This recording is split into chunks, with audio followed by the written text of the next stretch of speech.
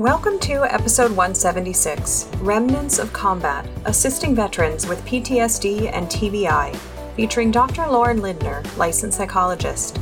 Make sure to subscribe to be alerted about future episodes. By Clearly Clinical. Learn, grow, shine.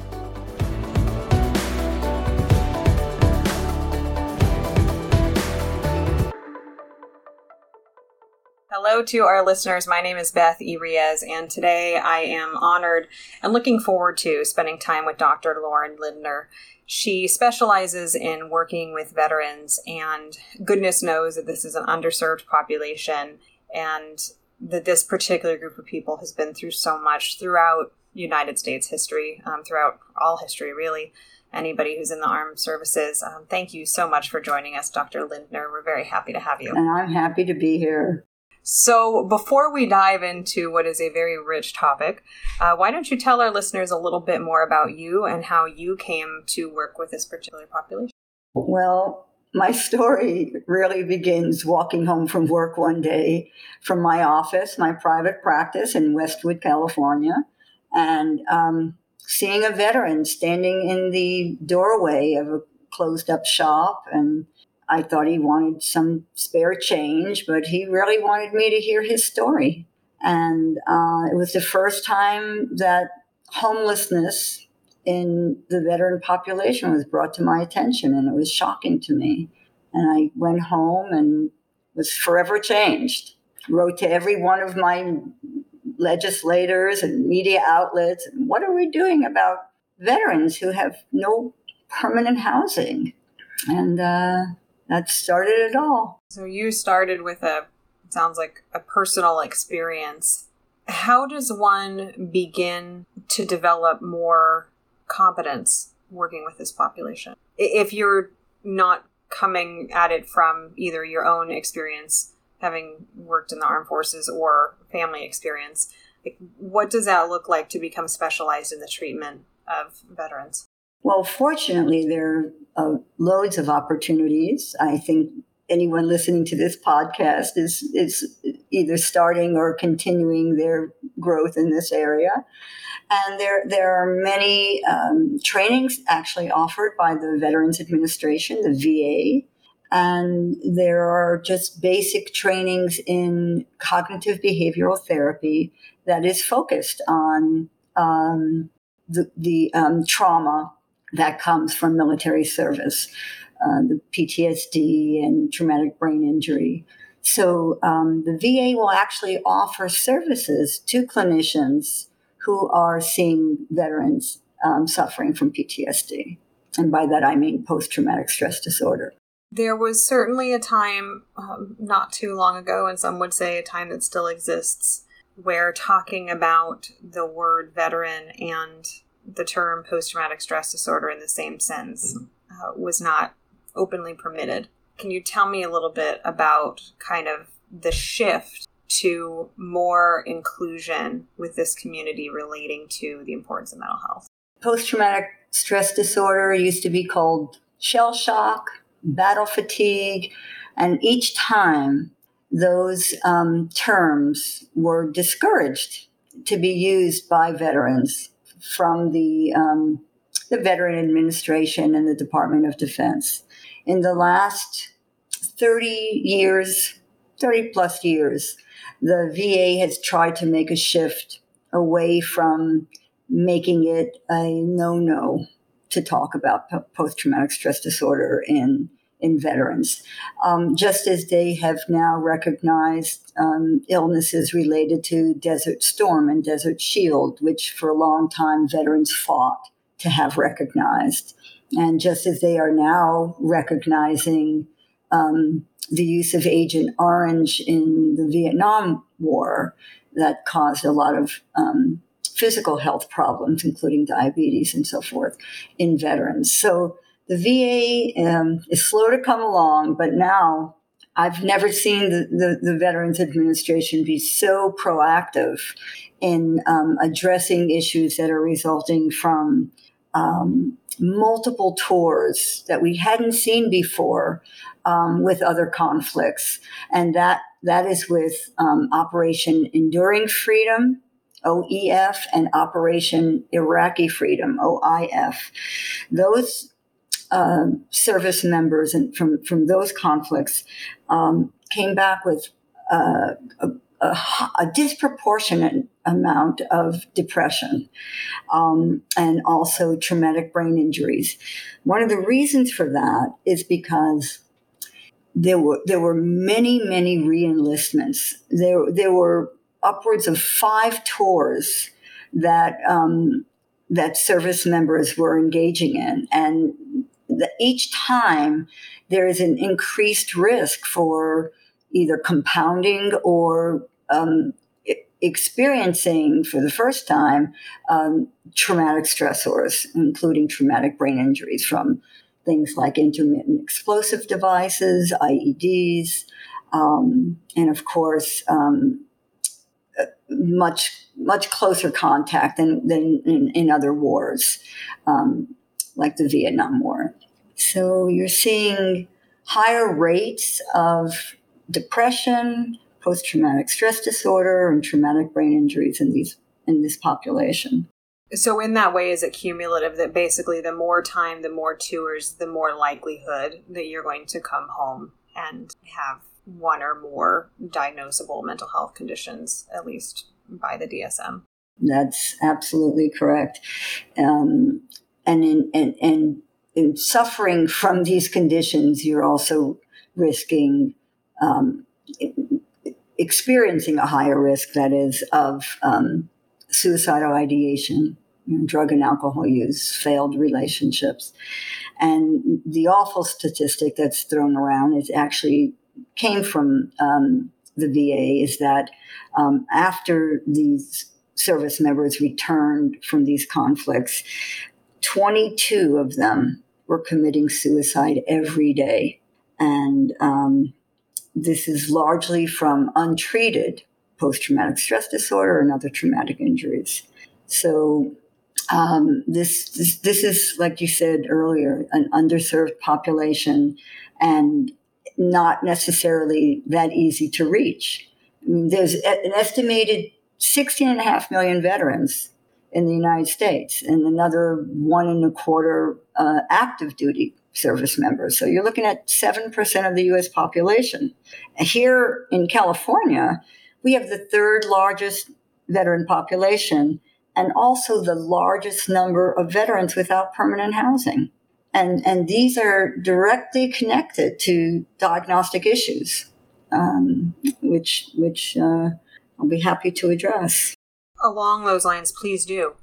So if you can share why it is that with a population of veterans and active service members that's so high, why there tends to be an underutilization of mental health services or a lack of access.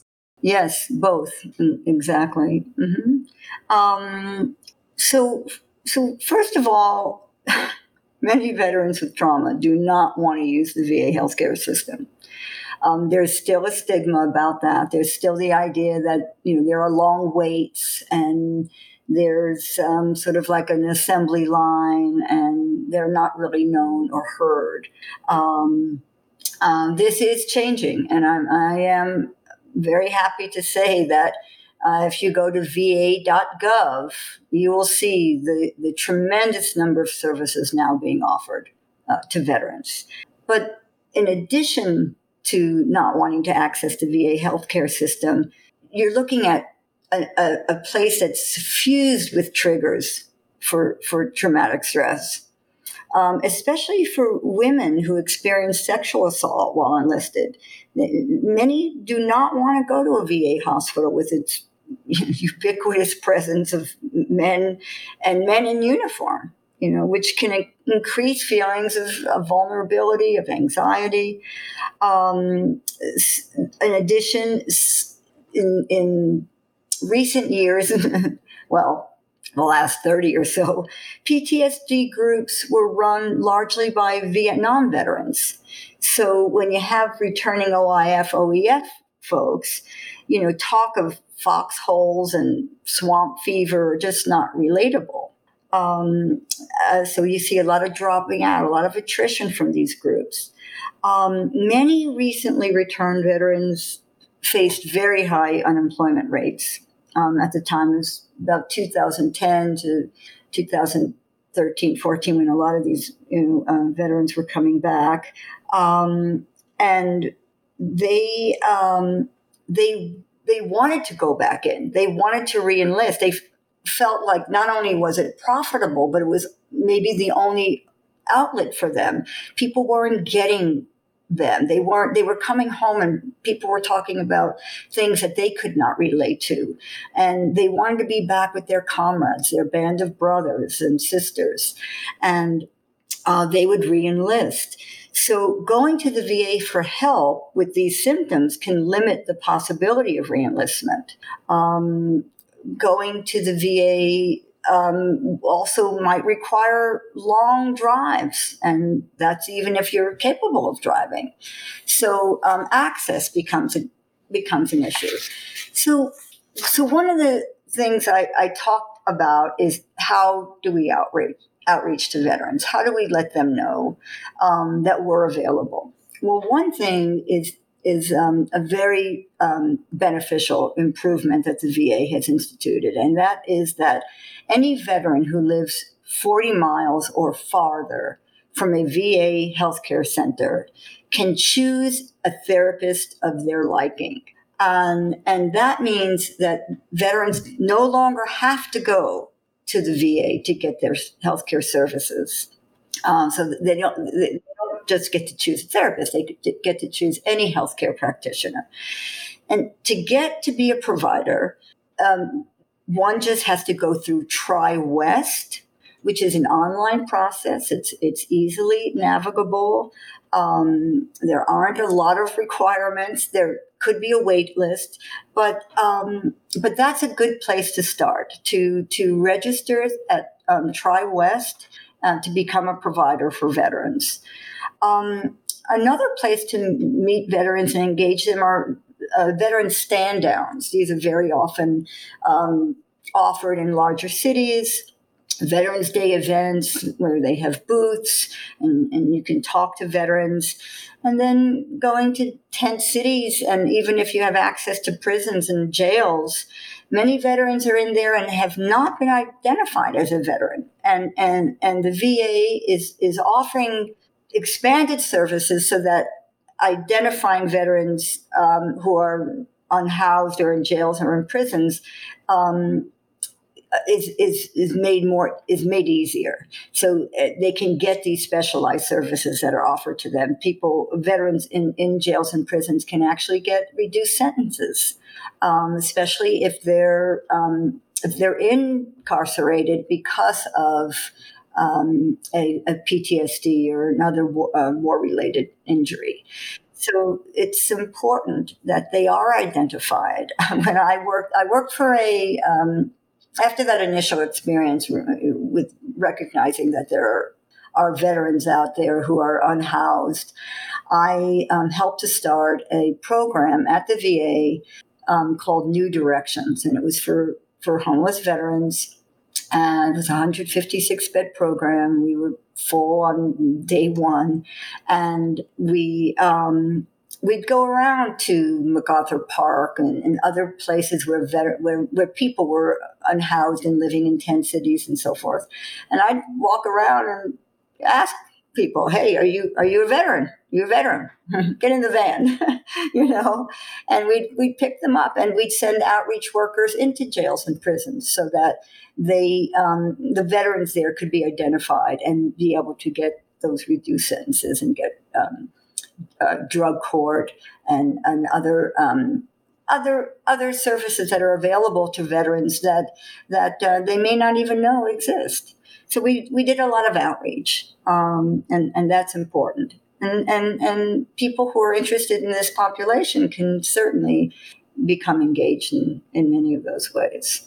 So it sounds like for you, first and foremost, it's just spreading information about access and then taking down barriers like being in jail, being incarcerated, lack of resources, houselessness, contributing to difficulty even attending appointments, let alone finding a provider and all of that. You had mentioned one thing that stood out to me, which was the potential for a reduction in sentencing relating to crimes that are somehow involved with a person's mental health condition, which may stem from their time as a service member. Can you expand upon that? Because I think it's a really interesting idea to consider, and kind of, I can hear it's one of those forest meets the trees moments of understanding how all of these pieces are fitting together and why we have veterans that are incarcerated and how it kind of builds upon itself. Absolutely, yes. And indeed it does. It does build upon itself. So what is offered to veterans and what we offered over at New Directions was Veterans Court. And that also includes drug court. Many veterans come back with these depressive symptoms. They don't want to think of themselves as having post-traumatic stress disorder because that has a negative connotation to many veterans. So they will engage in more drug and alcohol use. And once you're getting into that, it can lead to relationship problems and losing housing, losing employment.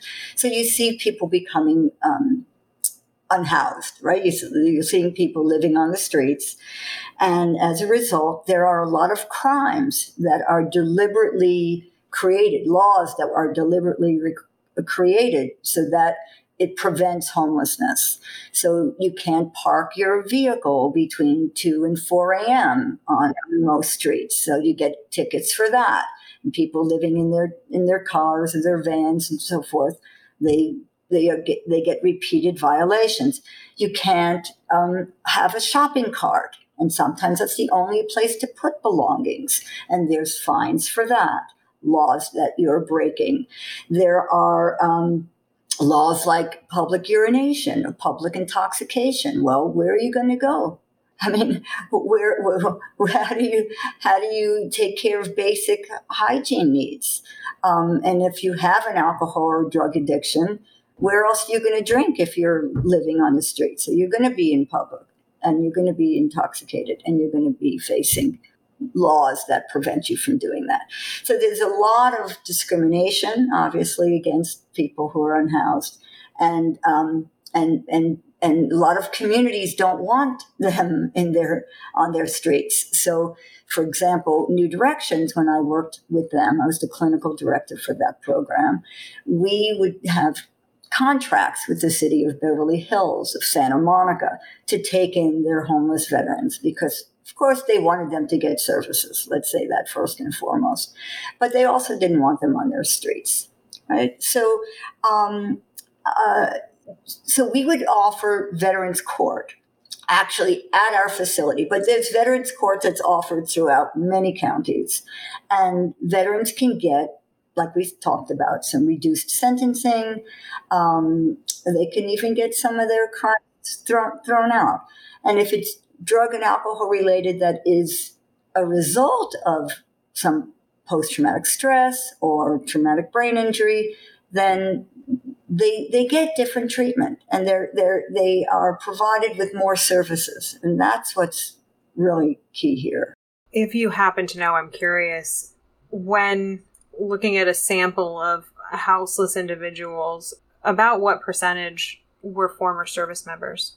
Well, I do happen to know that because when we first started, we first started to ask the VA at West LA, one of the largest VAs in the country. We asked them to open up a program for homeless veterans. So after I had the encounter with that gentleman on the street who was a veteran, I got introduced to a two-tour Vietnam veteran who also wanted to open up a program. And we found a building that was unused on the grounds of the West LA VA. Hadn't been used for 75 years. And we said, let's turn this into a homeless veterans program. Sounds great. Let's do it. Got funding, went to the VA. There are no homeless veterans. Really? What makes you say that? Well, we don't encounter, we've never heard of homeless veterans. We haven't heard of a problem. Now, granted, this is we opened in 1997, took 5 years. So it was early 1990s. Okay. And we were saying, but there are homeless veterans. In fact, there are people living in tents right off of Wilshire and Sepulveda, where the entrance is to the West LA VA hospital. So we see them, and because they'd come for an appointment, and they lived maybe in San Bernardino or out by Pasadena, which is quite a ways from the West LA VA. Then their doctors would tell them, "Oh, you have a follow-up in 3 weeks." Well, they don't want to take a train or a bus or hitch a ride back all that way, so they camp out. That's what veterans do best, they know how to bivouac, so they set up a tent, they're right there, they'll go to their appointment in 3 weeks. Well, we did a survey, and actually it was the LA Homeless Services Agency, LAHSA, and they did a survey of who is homeless in West Los Angeles. And it was 33%, that's exactly a third, of the homeless people in West Los Angeles were veterans. That's a huge number, huge number. Now, granted, it is because the large VA hospital is situated there, but still, we were entreated to do something once we had those numbers. We had to do something. And at that point, the VA said, yes, go ahead and open the program. And to their credit, within a year, they offered us another building. And it was for what's known as the dually diagnosed, right? So it was people with PTSD plus drug and alcohol issues. So we had another 54-bed program, and plus the 156-bed program. And then we actually also opened a program for women veterans. And so and then within years, that West LA VA was recognized with awards from Washington as one of the top programs for homeless veterans. So I have to give them credit there that they came around once they had the numbers. Going back to the idea about stigma in just veterans using terms like post-traumatic stress disorder, in our culture right now, trauma is like a real buzzword. How is that changing in the service population? Is that changing, that more people are talking about trauma, whether it's quote unquote post-traumatic stress disorder or it's combat-related stress disorder or anything else? Is the fact that more people are talking about trauma, do you think that's making it easier for veterans to acknowledge it now that's in the media more, there's more discussion about it? Or do you think the stigma is just really so heavy that it's going to be very, very difficult to kind of jiggle that loose? I think it is definitely being talked about more. And as a result, that helps. Just like the Me Too movement, right? As long as we're talking about it, and more attention is given to it, you see that stigma decreases. And that's what's really important, because one of the things that happens with veterans is that they're taught to be tough. Pull yourself up by your bootstraps. All of those sayings are largely born of military service. There's a great quote by a gentleman named Jonathan Shea, who says, "The moral power of the Army is so great that it can motivate men to get up out of a trench and step into machine gun fire." I mean, that's just extraordinary, right? And so you have men who are proud of their service. They don't want to be now diagnosed as though, they're weak or they fell victim to something. Because why do some men and women get PTSD and some don't?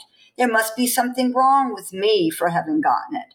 So many veterans don't want to be diagnosed with that. And I think it is making it easier now that the VA is acknowledging that PTSD, it can be a result of war-related stressors, and are providing benefits for that. Veterans are able to get what's called service-connected benefits. So it makes it easier, even, just in that way, to say, okay, the VA recognizes it. This is not just some fluff diagnosis that, therapists want to put on us. It's a real thing. And maybe this explains why I've been feeling this way, And they say it's one dreadful but brief journey from thou shalt not kill to kill and be killed. And that's a hard road to walk. It's hard to hear. It's hard to hear and think about. You have mentioned briefly kind of post-traumatic stress disorder. You've mentioned things like traumatic brain injury. For our listeners who aren't as familiar with these terms, with these diagnoses, with these conditions and their etiology, can you give us kind of what I'll call the 101 and talk about the conditions that are most common in veterans and how they present clinically? Sure, absolutely. Let's take a look at that then. With PTSD, there are four major types of symptoms, and they're not always easy to see. So it's important that that clinicians are aware of this, and of course you've got the DSM, and that explains it really well. So the four types. The first one is reliving the event, right? It's also called re-experiencing symptoms. So you got things like nightmares, flashbacks, triggers. I think we've all heard about how fireworks or hearing a car backfire can get a veteran, to relive and re-experience being in war, right? We've heard stories of veterans who literally, jump through windows and looking for their foxholes when they hear fireworks or hear helicopters overhead. The second main type of PTSD symptom is avoidance. So you're looking at avoiding crowds. You're looking at avoiding watching movies about war. But it also means avoiding seeking help because it keeps you from having to think or talk about the event. That's another reason why it is more difficult to outreach to veterans. And then a third type of symptom is negative changes in beliefs and feelings. So this is what we see impact relationships a great deal. You stay away from relationships. People can't be trusted. The world is dangerous. You don't want to talk about the traumatic event, and you may even forget aspects of it.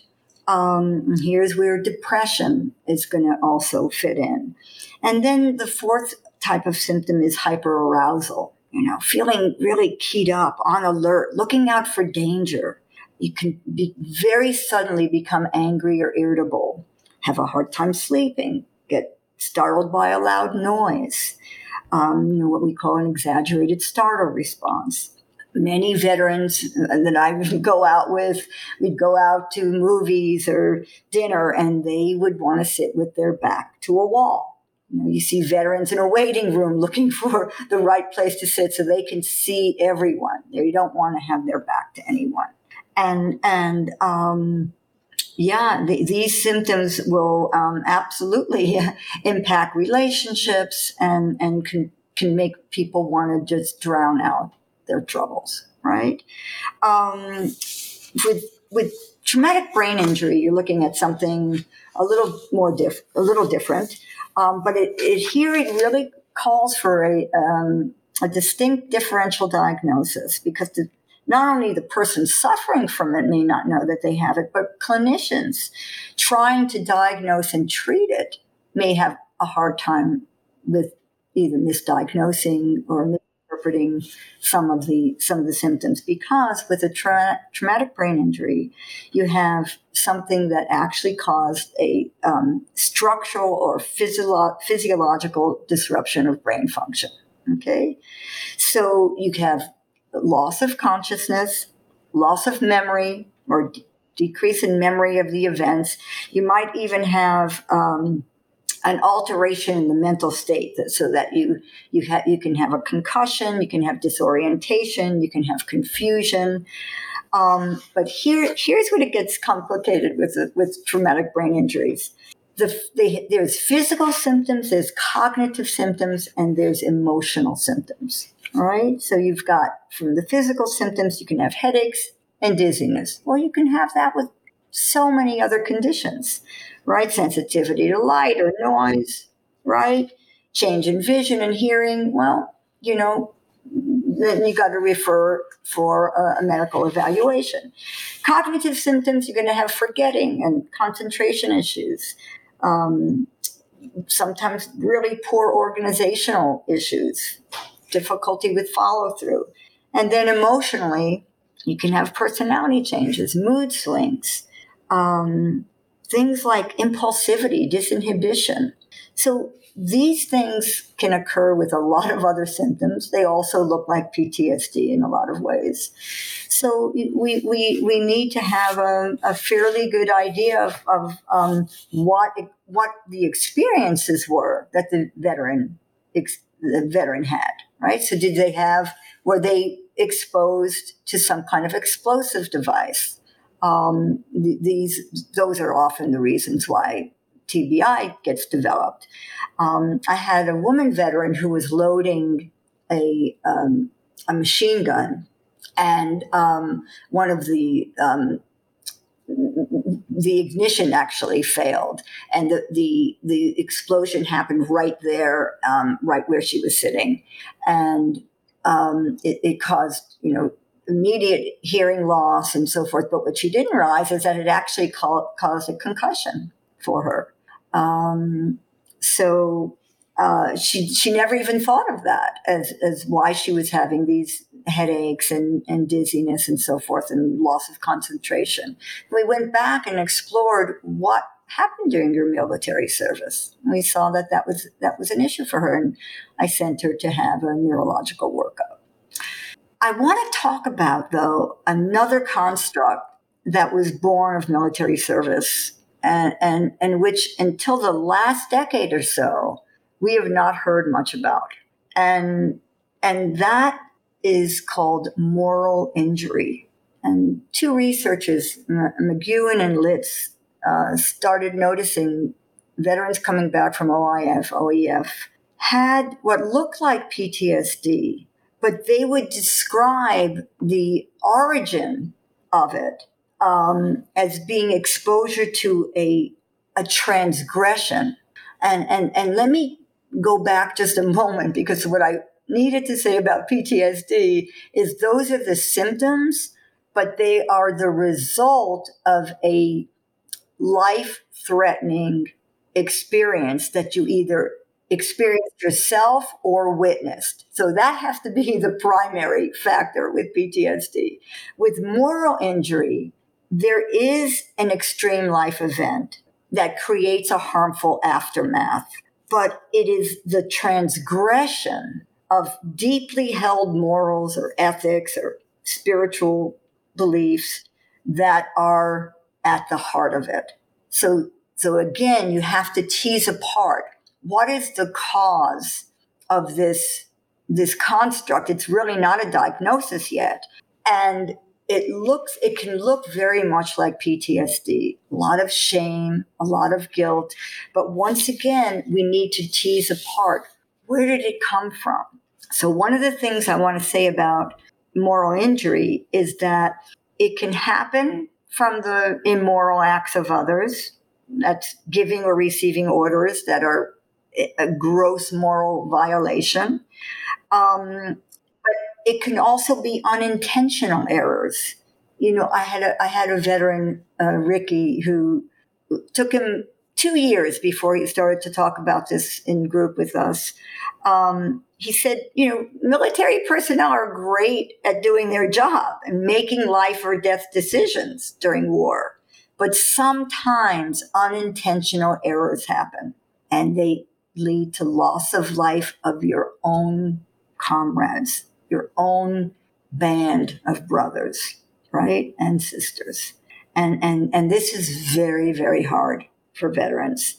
And service members can also be morally injured by transgression of peers or leaders who betray their expectations, who maybe do it deliberately. And those are different than these unintentional errors. But in either case, you're going to have what looks a lot like PTSD in the form of shame and guilt, withdrawal, some self-harming, self-handicapping behaviors, alcohol and drug use, suicidal ideation, self-sabotaging of relationships. But here's the difference, that if you go back to where it came from, you could really pull out the moral injury in it. And very often, what lies beneath this is a fear of retribution. I'm going to be found out. I did something wrong. Someone will know. I will not get an honorable discharge. I'll lose all my benefits. And it really has far-reaching effects. You don't see that as much with PTSD. With PTSD, the veterans that I have seen have always said, why wasn't it me? So they had the life-threatening experience, and they had the fear that came from that. But they don't necessarily have the sense of that they did something wrong. They may feel like they would have liked their life to be taken because of that close-knit society that it's built in the military, but they don't feel like they necessarily did something wrong. So it's important to look at this moral injury. I don't think many people have an idea about this. I had many questions about it, and I've been treating veterans for over 35 years. And when I look back, I wondered, wow, or was this a moral injury, or was this PTSD? And it's important. I believe it's set apart. You said something there that I want to go back to, which is this is not considered for diagnosis yet. You, as far as I know, are not in consideration of the DSM for inclusion and the board's review.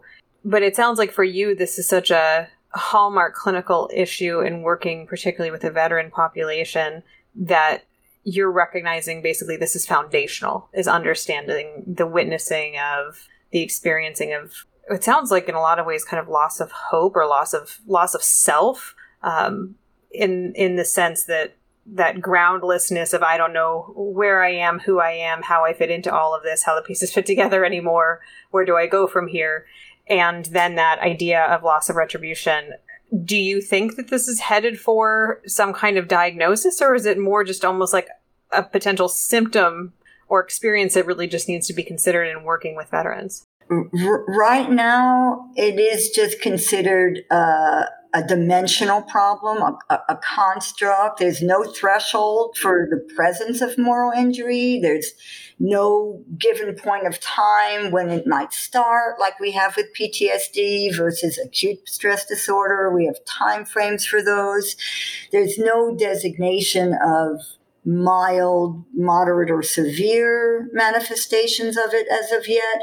However, I do think that maybe DSM-6, because the DSM-5 TR, of course, is already out, but maybe the DSM-6 will look at moral injury as a very significant factor for the development of all the other constellation of symptoms that we see happen when there is a trauma like this, a transgression like this, within your comrades, within your community, your band, your pack.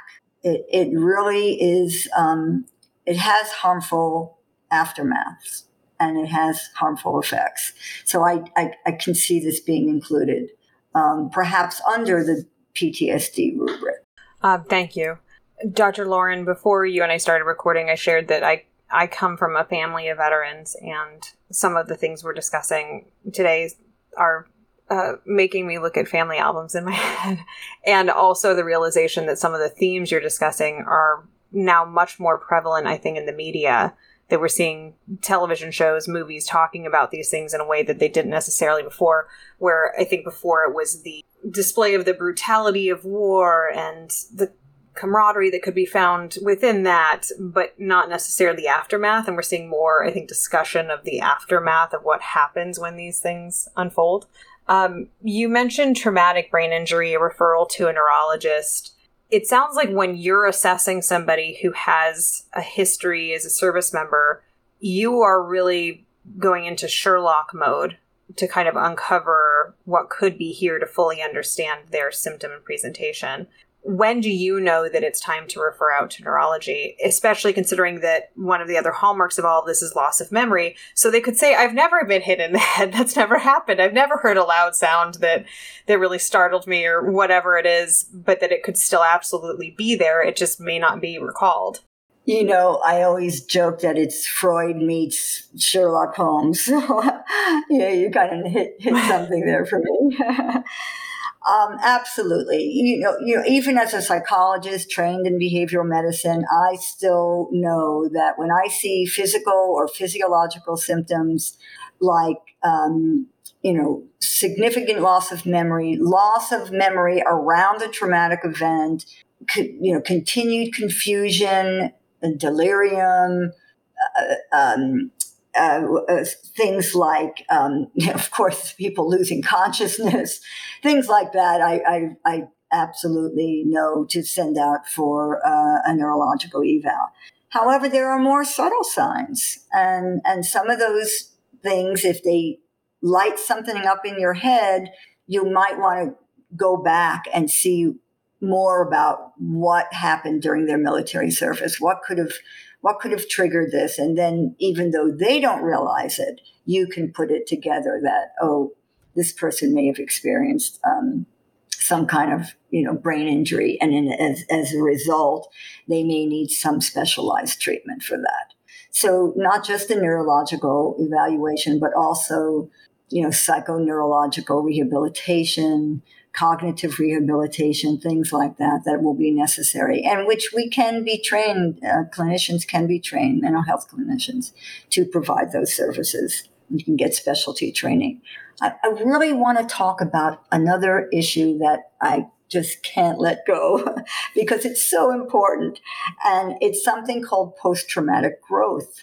And researchers are showing that resilience and healing are often very possible outcomes from traumatic stress.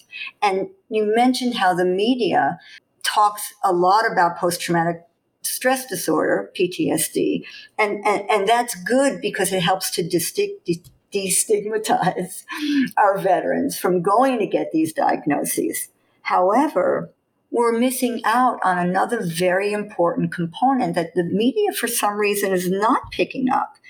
And a researcher at the University of North Carolina, Richard Tedeschi, he has been routinely reporting on positive changes from trauma. And this is so important to help our clients to explore these opportunities and to convert adversity into strength. And we can help them do that. So there's really good news here as therapists that we can help our clients to transform trauma into growth. And what Dr. Tedeschi is saying is that the trauma that people experience can lead to 5 important areas in their lives: a renewed appreciation for life, new possibilities for themselves, more personal strength, improved relationships, and more spiritual satisfaction. Those are things that have been discovered that are such important areas of growth that come from trauma, and we can help facilitate that. Help facilitate our veterans move from trauma to growth.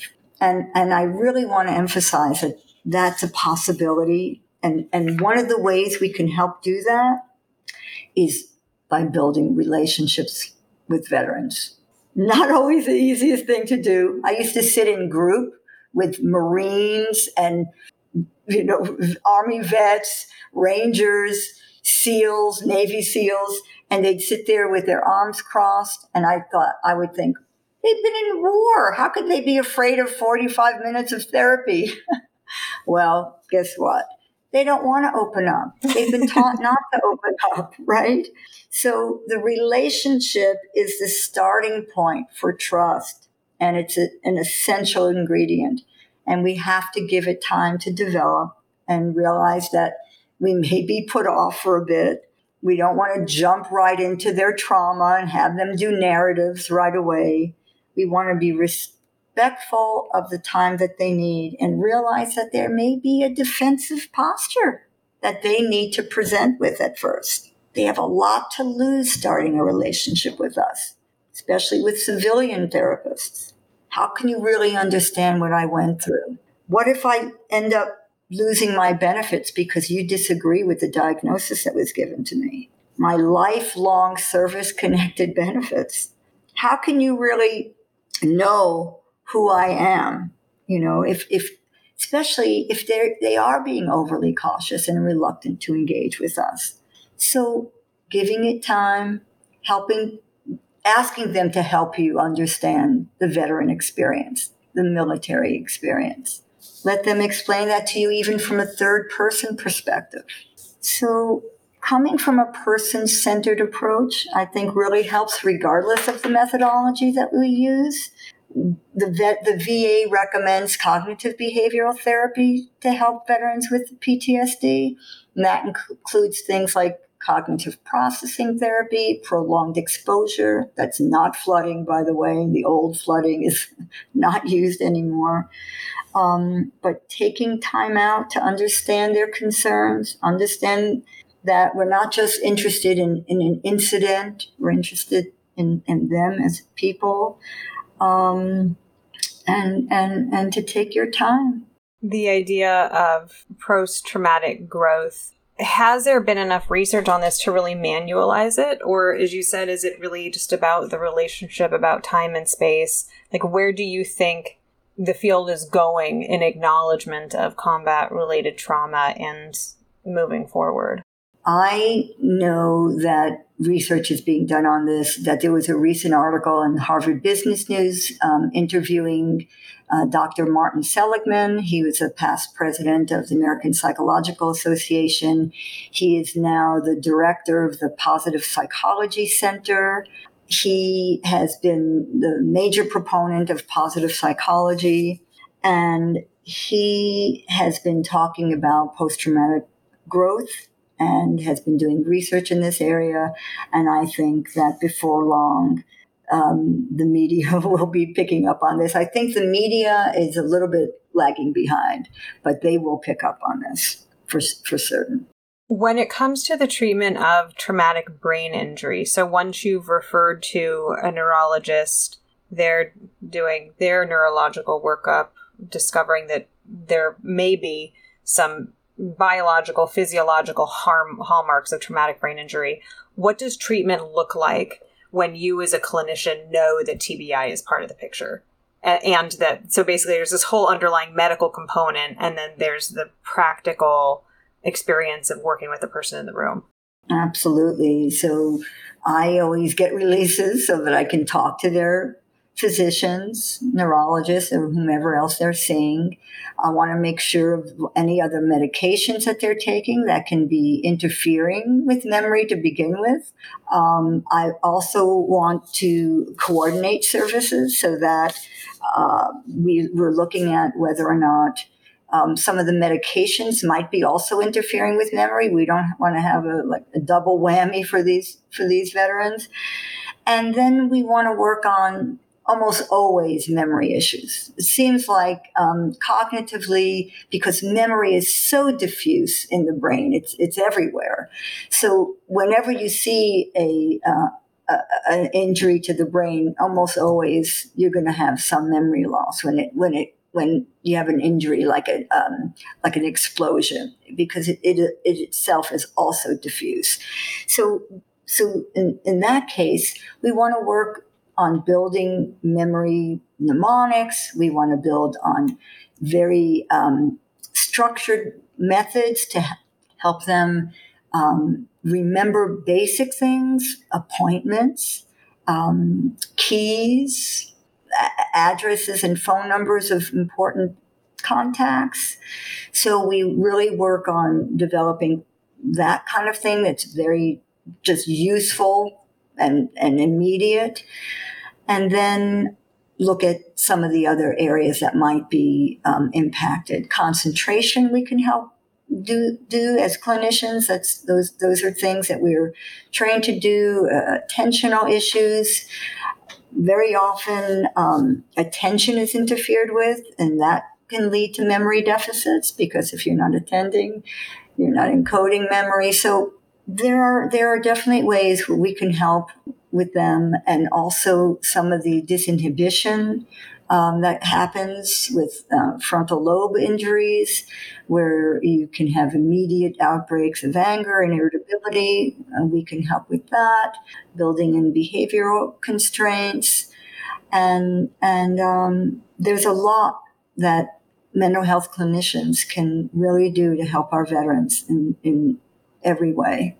It sounds like part of it is that almost occupational therapy component to come up with solutions to solving those kind of day-to-day problems of where are my keys and what time is the appointment and how do I get there and what doctor is it with, to the much more hands-on development of distress tolerance skills and coping, increase of social supports, things like that. So it sounds like you're not saying TBI basically renders therapy, quote unquote, talk therapy, useless. It just means it needs to be done in concert with all of these other things in order to produce a more optimal outcome. Absolutely. And it does look like coordinating with occupational therapists. There's no question about that. Sometimes veterans can't get to all of those different appointments and we have to fill in. But I think developing those social supports is crucial. Sometimes bringing in family and partners and whoever is available to help the veteran, depending on the severity of the injury. I think bringing in people who can be social supports, making sure to develop a good safety plan when necessary. Suicidal ideation can often occur if you think that you're never going to get better. So we want to give hope. We want to address issues of loss that we can still bring in, no matter what whether it's traumatic brain injury or PTSD, or moral injury. We want to absolutely look at loss, like you mentioned earlier, and alcohol and drug use, which is going to make any of those issues worse, especially traumatic brain injury. We want to help them re-examine perceived relationship failures and help them reunite with family. That will be so important for the continued growth of the veteran. So often I've been able to see relationships get repaired, and one of my greatest joys is when I see my veteran, either I get a phone call or they'll actually bring in a spouse or partner or child and say, we're back, and thank you. And I'm just so happy with that outcome. As you know, relationships are what make life go round. In the VA, you've mentioned that there is often a reliance on things like CBT. If you happen to know, can you speak to some of the non-CBT mental health treatments available to veterans, just for consideration? Because when we're looking at the research, pretty much all therapeutic methods work for some people some of the time. And if you're lucky, most people most of the time, but it never works for everybody. So in the absence of that, if CBT is not the go-to modality, I mean, I can already hear in the way that you're talking, I can hear some dialectical behavior therapy. I can hear some mindfulness. Can you speak to some of these other methods that can be helpful in the treatment of veterans? Yes, you got it. Exactly. I use a lot of those methods in terms of mindfulness. There's even mindfulness CBT that is becoming very popular now. The VA recommends CBT, trauma-focused CBT treatments like I mentioned, prolonged exposure and cognitive reprocessing, but they also recommend EMDR. That's now a recommended treatment of choice for veterans. It's the eye movement desensitization and reprocessing. I am trained in that as well, but I really think I'm going to go back to old school, person-centered, being there with the person and developing that relationship and having them move through their experiences with you in a safe environment and bringing in the breathing, the guided imagery, all that good go-to stuff that we know helps, at least in the moment, to reduce that fight, flight, faint, or freeze response that is built in with our sympathetic nervous system to just react, right? Because if they didn't react immediately, they were at risk. When you're at war, you know to rely on your sympathetic nervous response. Fight, flight, and that's what we try to really encourage in them in the military. However, that's not going to work when your daughter brings home a new friend and they look like someone from the old days that triggers that old response. So we want to encourage that parasympathetic nervous response, the one that brings back equilibrium, that helps us to calm that nervous response, calm the anxiety, bring back the breathing, the heart rate. And we do that with all that lovely mindfulness stuff, I will say, that's out there in abundance. Leaves on a Stream is now on YouTube, and you can access that anywhere. And it's one of the best, most classic relaxation exercises. So we want to make sure we get that to build into the parasympathetic response. Thank you for giving us, as listeners today, some ideas about not just conceptualizing mental health care for veterans, but then the application of, like, what does that actually look like on our couches and how we care for this population. And even from the beginning, you're saying, here's how we get folks onto our couches, and here are some of the things that are inhibiting that. And so the barriers that have prevented people from coming in historically. Dr. Lorin, for our listeners who want to learn more about this, about working with veterans, about the most common conditions, about the best treatments for them, what resources do you recommend? Websites, books, anything like that? Absolutely.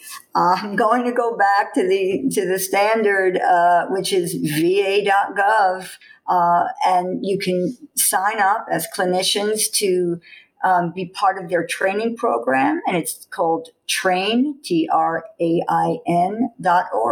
You can get all kinds of free trainings there, specifically related to military service members. There are also many other resources if you want to learn more about moral injury. McGuen, MAGUEN, and LITZ, LITZ, have done quite a bit of research in this area. Positive psychology, Marty Seligman. You can look up his center, and he talks about post-traumatic growth, as does Richard Tedeschi, TEDESHI, I believe. It'll probably get you there. It'll be close enough. TEDECHSHI. University of North Carolina. You can look up his work on positive growth as well, positive traumatic growth.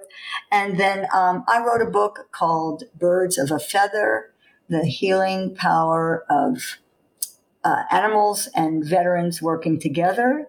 And I also run a group for veterans with PTSD and traumatic brain injury. It's a program called Warriors and Wolves. And you can look that up on my website, LorinLindnerPhD.com, as well as warriorsandwolves.org. Fantastic. This has been such a calming and thorough dive into this topic. And I'm grateful to the folks like you that really learn about this population and then figure out the best ways to help. Because as you said, it's quite a big population that has historically been undertreated. So thank you for not only joining us today, but also for your contribution in working with this group. Again, for our listeners, this is Dr. Lorin Lindner. She gave some great resources there, but one of her websites would be, I think, a primary place to start. Thank you so much for joining us, Dr. Lindner. It's really been a pleasure to talk with you. Thank you for being open to this topic. Really appreciate that. You've just finished listening to another exclusive Continuing Ed podcast by Clearly Clinical.